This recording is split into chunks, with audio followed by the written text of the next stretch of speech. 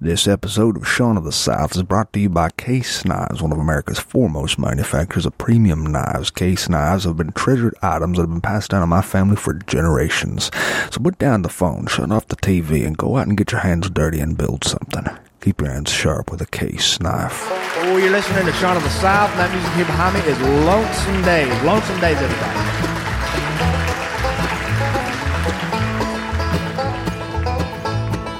When in my life I decide I want to be 40 and alone, I don't know where to start. It's tearing me apart. Don't know how I make it on my own. Don't know how I make it. Don't know how I make it. Don't know how I make it on my own. Don't know how I make it. Don't know how I make it. Don't know how I make it on my own.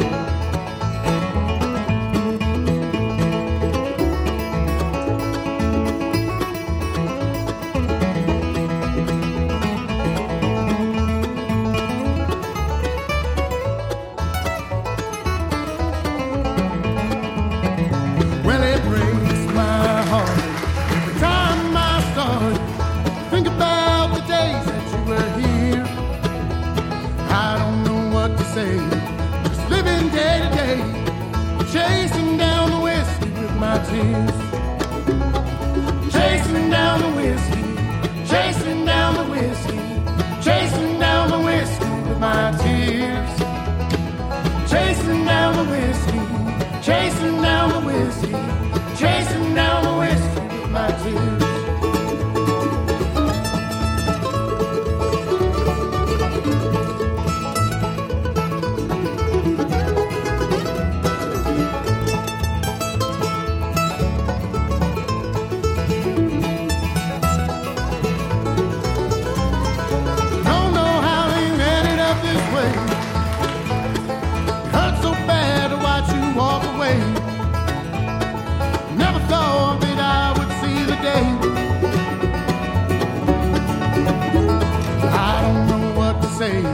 Just living day to day, chasing down the whiskey with my tears. Chasing down the whiskey, chasing down the whiskey, chasing down the whiskey with my tears. Chasing down the whiskey, chasing down the whiskey, chasing down the whiskey with my tears.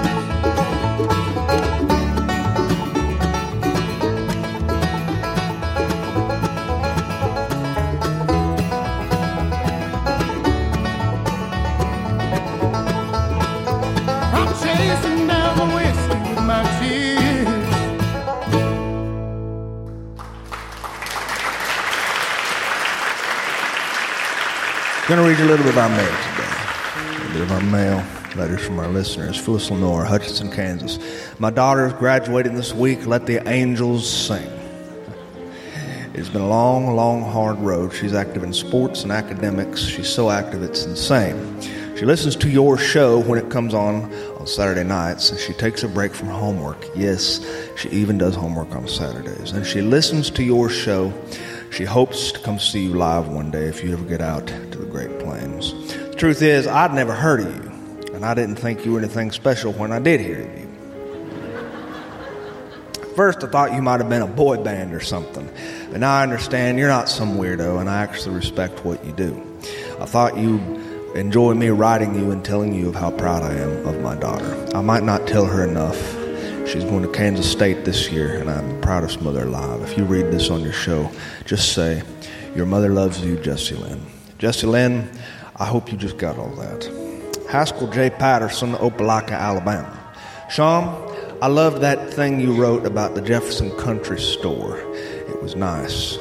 Went near that area a little while recently en route to a funeral in Laurel, and then on to Columbus to try to find my grandparents' farm. 38 years have passed since I've been there, and I never found it. It's been gobbled up by the urban sprawl, I suspect, but the memories are still there. Was raised and still live in the city, but constantly lust and think about green pastures and fields and stuff.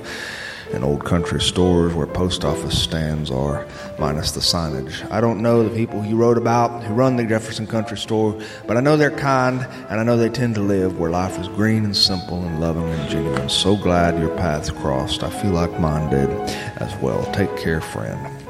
Clark Millman, Shreveport, Louisiana. I'm a teacher, and I'm about to marry a teacher, and we have a kid with autism, or actually he's my son, and she's about to take on the full-time job of helping raise him. I can't believe my future wife is going to share this journey with us. My son is in love with her almost as much as I am, if not more than I am. I can't wait to start the rest of our lives together. Daylene Store, Worcester, Massachusetts.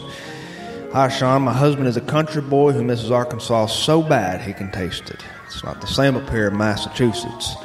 We have our rural parts, but it's not what he's used to. He still finds places to go fish, though, and he listens to his country music, and he has made it his own world. People know him wherever he goes. He has friends at the drive-thrus. He rides a dirty truck all over this area, and the reason I'm writing to you is because he found this show, your show, and he told me it reminded him of home somehow. And I know how bad he misses home, so I just wanted to tell him, through you, for me. Oh my God, repeat that back to me. Tell him some news to you for me. Anyway, we're taking a trip this weekend to see his family in Arkansas, and I've saved up the news. We're going to listen to your show in the truck, and by the time we start listening, I will have just told him that I am pregnant. And I'm hoping that you can congratulate him for me on the air. His name is David. My Lord. David and Darlene, congratulations from everyone here. A wise man once said, you will know when you are an actual parent when it takes longer to get everyone in the car unbuckled than it does to run the actual errand. Ryan Chelsea, Atlanta, Georgia. I'm trying to get in shape this year. I put on all sorts of weight when I got married, and I'm going to compete in my very first 10K this month. And I'm a little nervous because I never really lost any weight when I started my diet, even though I've been trying and eating right, and I don't cheat.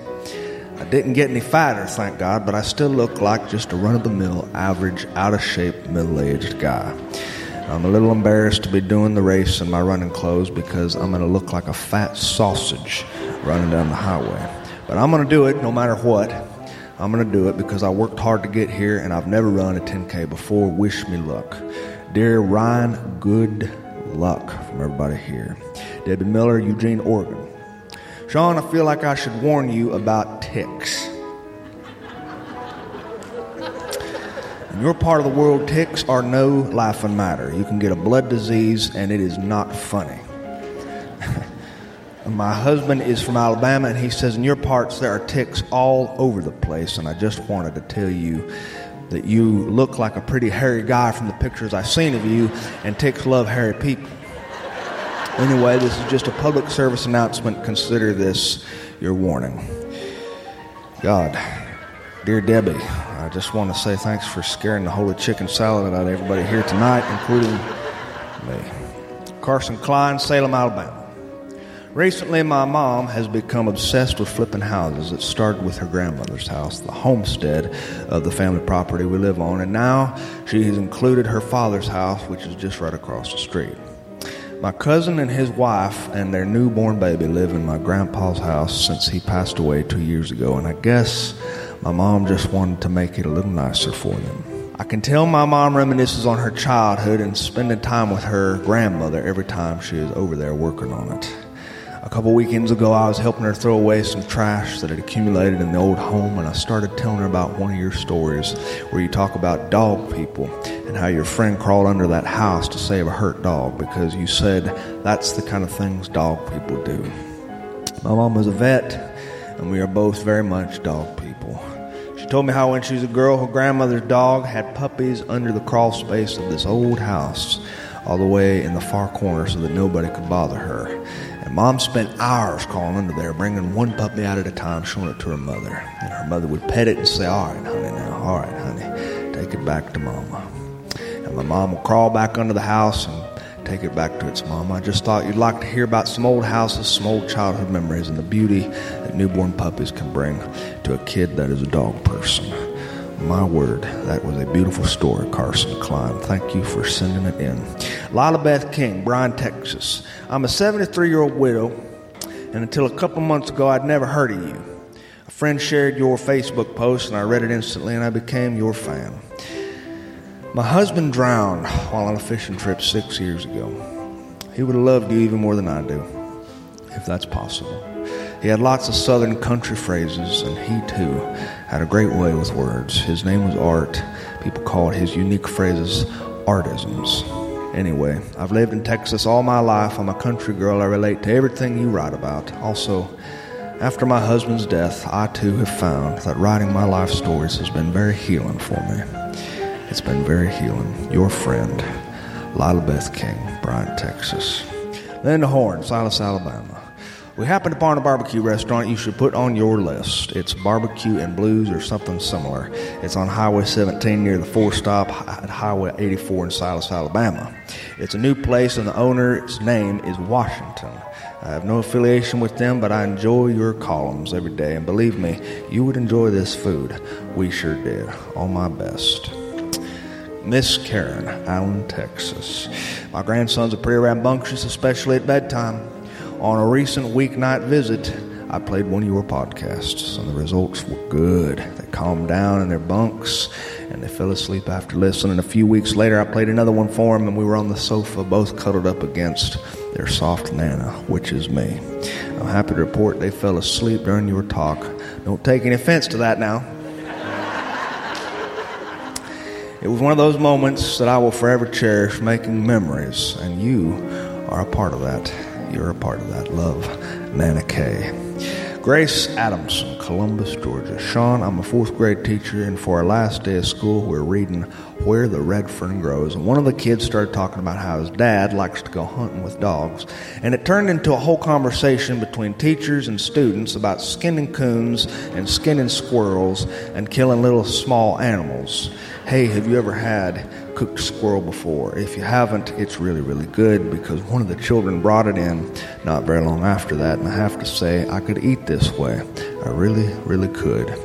Dear Grace, I do enjoy a little bit of smothered fried squirrel. I do enjoy it, especially when you have to pick the buckshot out of the pieces while you eat it. That's letters from our listeners. We're going to have another tune for you here from Lonesome Days.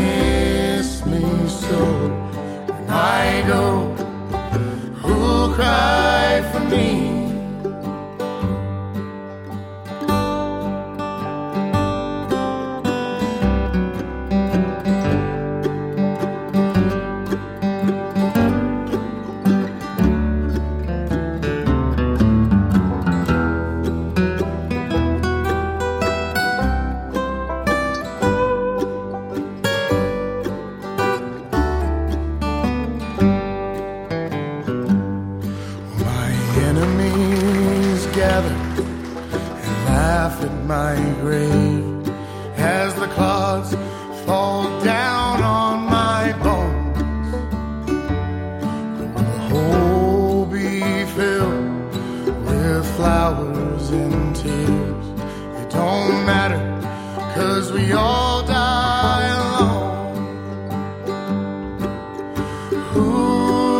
cry for me when I go? Who'll cry for me?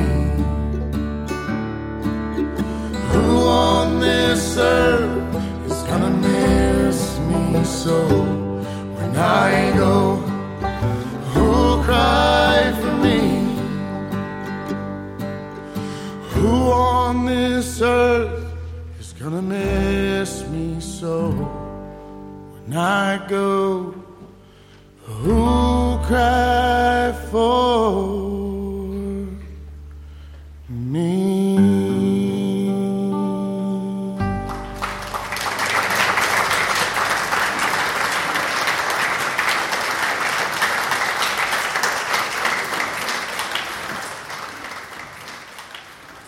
My father was a resident storyteller of our family.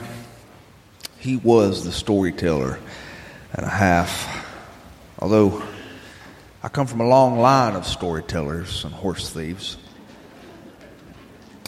Men of my family have been making up stories for as long as there has been alcohol. Alcohol motivated a whole lot of stories. I can remember my father telling stories that were primarily motivated by Budweiser. Budweiser Corporation was a large source of inspiration for him. He could find all sorts of magic inside Budweiser cans. Of course, he didn't just drink Budweiser. He drank whatever he brought home from the job site. His buddies would get together, and they would pool their money, and they would send somebody to the store to buy beer and place it in the work refrigerator, which sat in the construction trailer. So this refrigerator was full of all kinds of canned beer. These are the old days before beer had the same kinds of pop tabs now that we got. These are the days when beer cans had the pop tabs, which are now made illegal. That if you stepped on one of them pop tops, it'd slice your foot straight open. That's why you never ever wore sandals around our house, because there were pop tops everywhere. You always wore boots. That's why. Because you didn't want to lose a foot. A man could lose a foot, get gangrene or some kind of infectious disease from a cut from stepping on a pop top. My father would steal beer from this refrigerator, only one or two at a time, so that nobody would notice. And over time, he would build up his own collection. And once he had a friend come over to his house, and he offered him a beer, and he said, "Okay, I'll take a beer." And my father said, "What kind do you want?" He said, "Well, what kind you got?" He said, "I got every single kind there is." And they opened up the refrigerator, and the thing was chock full of every kind of exotic beer. There was Jack's beer, Dixie beer. There was even beer from the Colorado area. There was the Coors beer, beer from the Northwest, Rainier, and beer from old Milwaukee. He had every kind of beer there was. Schlitz, what a name. Boy, I've told many a joke in my day with that beer name as the punchline.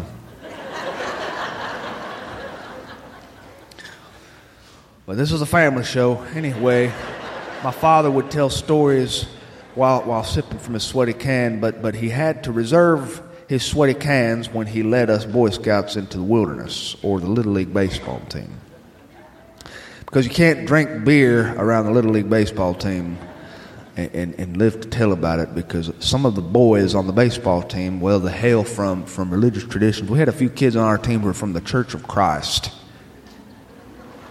We had a few kids who were from the Church of God, and then we had kids who were from the Southern Baptist tradition. And you know what they say, the best way to prevent a Baptist from drinking at all is to put another Baptist right alongside him.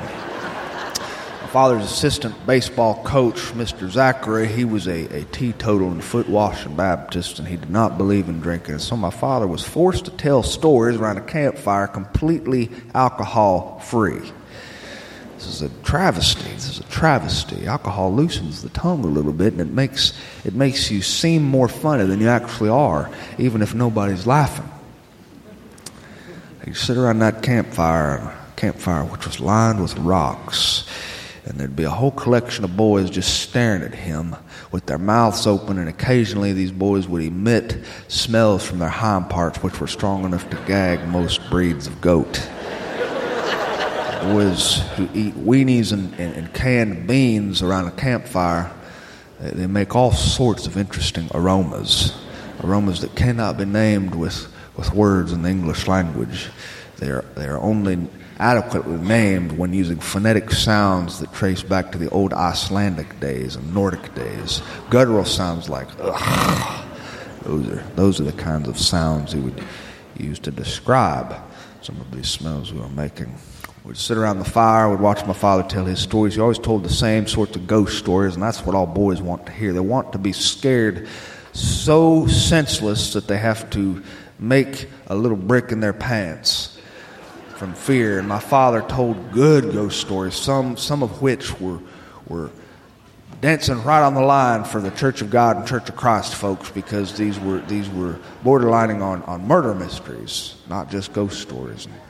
And Church of Christ and Church of God folks, they don't watch 60 Minutes. They don't watch. His most famous ghost story was the one about the one-legged man. One-legged man. He always ended his ghost story the same way. Who has my leg? And then he would turn to some unsuspecting young boy and he would say, You have my leg. Give me back my leg. And that boy's pants would be ruined forever. Those boys would be so scared after my father told himself a story like that. We'd get into the tent. There'd be 5 of us per tent. 5 of us laying in a row like sardines in a can. And I can remember my buddy Bradford. He had to stand up one night and he had to pee. But he didn't want to go outside the tent to pee because he was so afraid of that man who was looking for his leg and roaming the earth looking for his leg. And so Bradley opened the flap of the tent to pee outside without actually stepping outside. And the only problem is he didn't actually open the flap of the tent, and he ended up making water all over the canvas. And that woke everybody up because the splatters were felt on your face. Oh, God. Some of those Icelandic and Nordic sounds are coming to mind. Ugh. Yeah. Yes, my father, he had a real gift, real talent. He encouraged me to tell stories, but you can't tell stories until you got a little age on you. You can't tell stories in a high-pitched voice. I did try, but all my stories just came out as kind of pathetic. I enrolled in the talent competition when I was a kid, and I tried to tell stories, but I had a problem talking in front of people. And I can see by the looks on your faces that you understand what I'm talking about. I got nervous. I got a little bit terrified by audiences. And as a reflex, I would close my eyes to sing songs or tell stories. And this is bad stage presence. My 3rd grade teacher, Miss Williams, would remind me of that. And so in the talent contest, in order to surpass this, it was the advice of my father that I use a puppet to tell my stories for me. It was good advice. I had a puppet that was in the shape of a squirrel. And so Mr. Squirrel told stories that were good stories. And the judgment of the audience, because you're always being judged by your audience. Yeah, you're judging me right now, and you're probably not even Southern Baptist. You're probably Episcopal or something. The judgment of the audience is always upon you. You can feel it. You can feel it in their eyes, and you can feel it in their mannerisms, and occasionally you'll see somebody who starts shifting from side to side because their hind parts are getting sore. That's code. That's code language to the speaker, to the storyteller, that hurry this up because I'm getting tired. Sometimes you'll see people cough and lean forward to stretch the lower back muscles. You see all this when you tell stories in public, but when you're just the observer and your squirrel puppet is telling the stories, well, you're absolved of all guilt and all judgment. You can just stand back and watch that squirrel either soar or flop flat on his face. The squirrel told all sorts of stories. He told the story about the dog who went into town, who was walking into a bar with his owner, and the owner of the dog looked at the man on the bar stool next to him and said, "Hey, I bet you $5 my dog could talk." He said, $5? Give me a break. You're on. The fellow looks at his dog and he says, who's the greatest baseball player of all time? The dog says, Roof, Roof, Roof. The man said, give me my $5 back. This is crazy, ridiculous. And they kicked him out of the bar for making ridiculous bets. And he walked out of the bar, and the dog looked up at his owner and said, maybe I should have said Lou Gehrig. Oh, the squirrel could tell all sorts of good ones. He told the joke about the man who was on his deathbed. He was on his deathbed, and he was tight. He was a tight man who didn't like to spend any more money than he had to. And he was laying upstairs in his bed, and his family was around him. And he said, Sister Julie, are you here? She said, I'm here, I'm here. He said, Mama, are you here? She said, I'm here, Daddy. He said, what about the boys? Are they here? He said, we're all here, Daddy, we're all here. We're all upstairs with you. He said, well, if you're here, then why are the lights still on downstairs? Squirrel could tell all kinds of jokes. He could tell all kinds of jokes and get away with it because he was a puppet and he wasn't real. My father, it was a genius idea on his part. I did not win that talent show. In fact, I didn't even come close. Not even when I tried to make the squirrel drink a glass of water and I would talk. My father reminded me that ventriloquism works the other way. Usually the ventriloquist is the man who drinks the water and the squirrel talks, but I couldn't do that, so I just figured I'd make that puppet drink water. I went camping with a group of boys not very long ago. A Little League team. A friend of mine, he coaches on Little League. That's how you know you're getting old, when you're coaching Little League. Because coaching Little League really isn't coaching at all. I helped my buddy at a few practices. I stood at the plate and I hit ground balls to first, second, and third, shortstop to the infield while my buddy was out working with the outfield. Outfielders on a Little League team, well, they're really just for looks. You rarely get a ball hit out that far, and so what you find in most Little League games is boys with their gloves off, and they're using their gloves as a shade device to protect themselves from the hot southern sun. They're standing there, and they've got fingers and orifices of their bodies that are quite improper. In the infield, now that's where the action is, but you still have a hard time keeping the attention of the Little League team. And when I coached for that day, hitting ground balls, I found myself saying people's names more often than I did anything. I would call out. There was one girl on the team. Her name was Lisa. I'd say, Lisa, Lisa, Lisa, Lisa, because she was off looking at somebody who'd brought their puppy to practice. And I called the boy's name Adam. He was first base. I said, Adam, Adam, Adam, Adam, Adam, until my voice was completely lost because he was way out in left field having a conversation with the left fielder.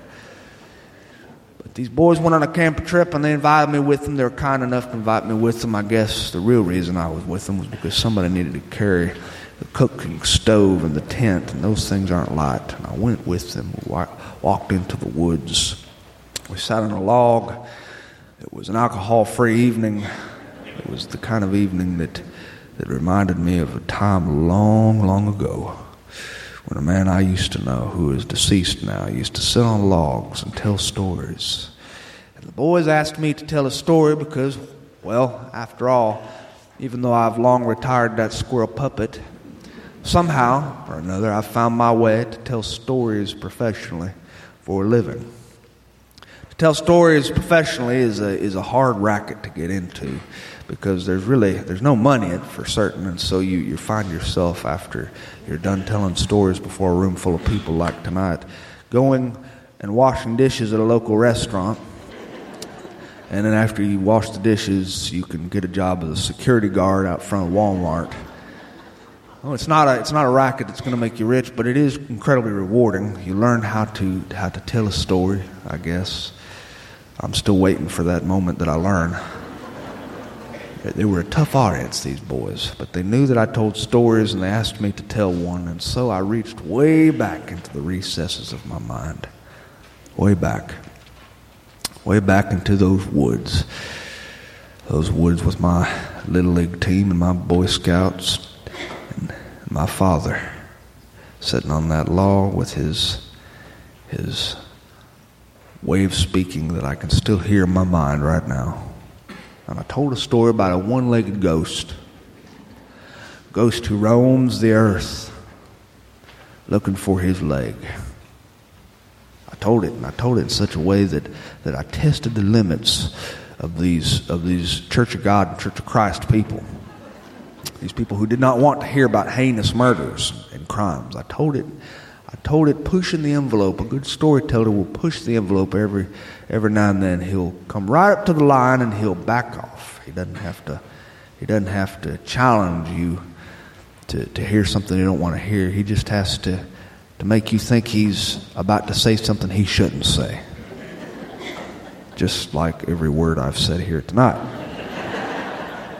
Oh, I told that story. I think I told it in a way that would make my father proud. I think I told it in a way that would make him smile. If people go on to a new realm and they can see us leaning over the banister of heaven. If my father was, in fact, leaning over that railing, I think he was smiling at me. At least I hope he was. I told that story about the one-legged man. And those kids, they went to sleep in that tent.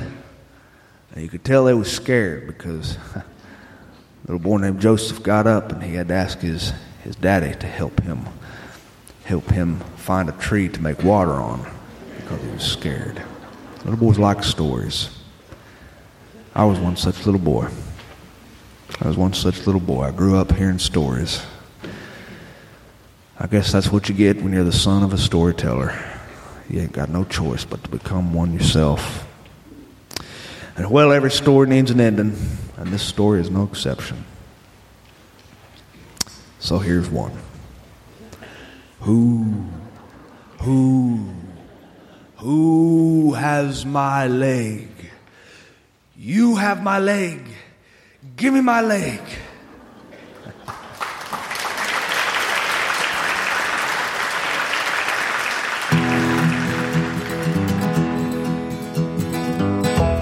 Thanks for listening to Sean of the South. I've been your host, Sean Dietrich, and it has been a real pleasure. Hope you join us next week. That music here behind me is Lonesome Days.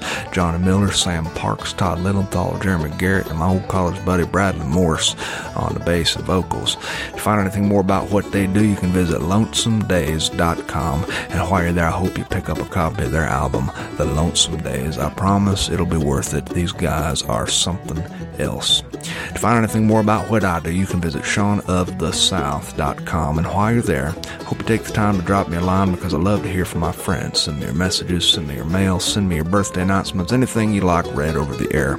And we will try our best to do it if we get a wild hair caught in an orifice of the body that I shall not mention in front of my friends. And speaking of friends, do a good day's work and be somebody. Adios.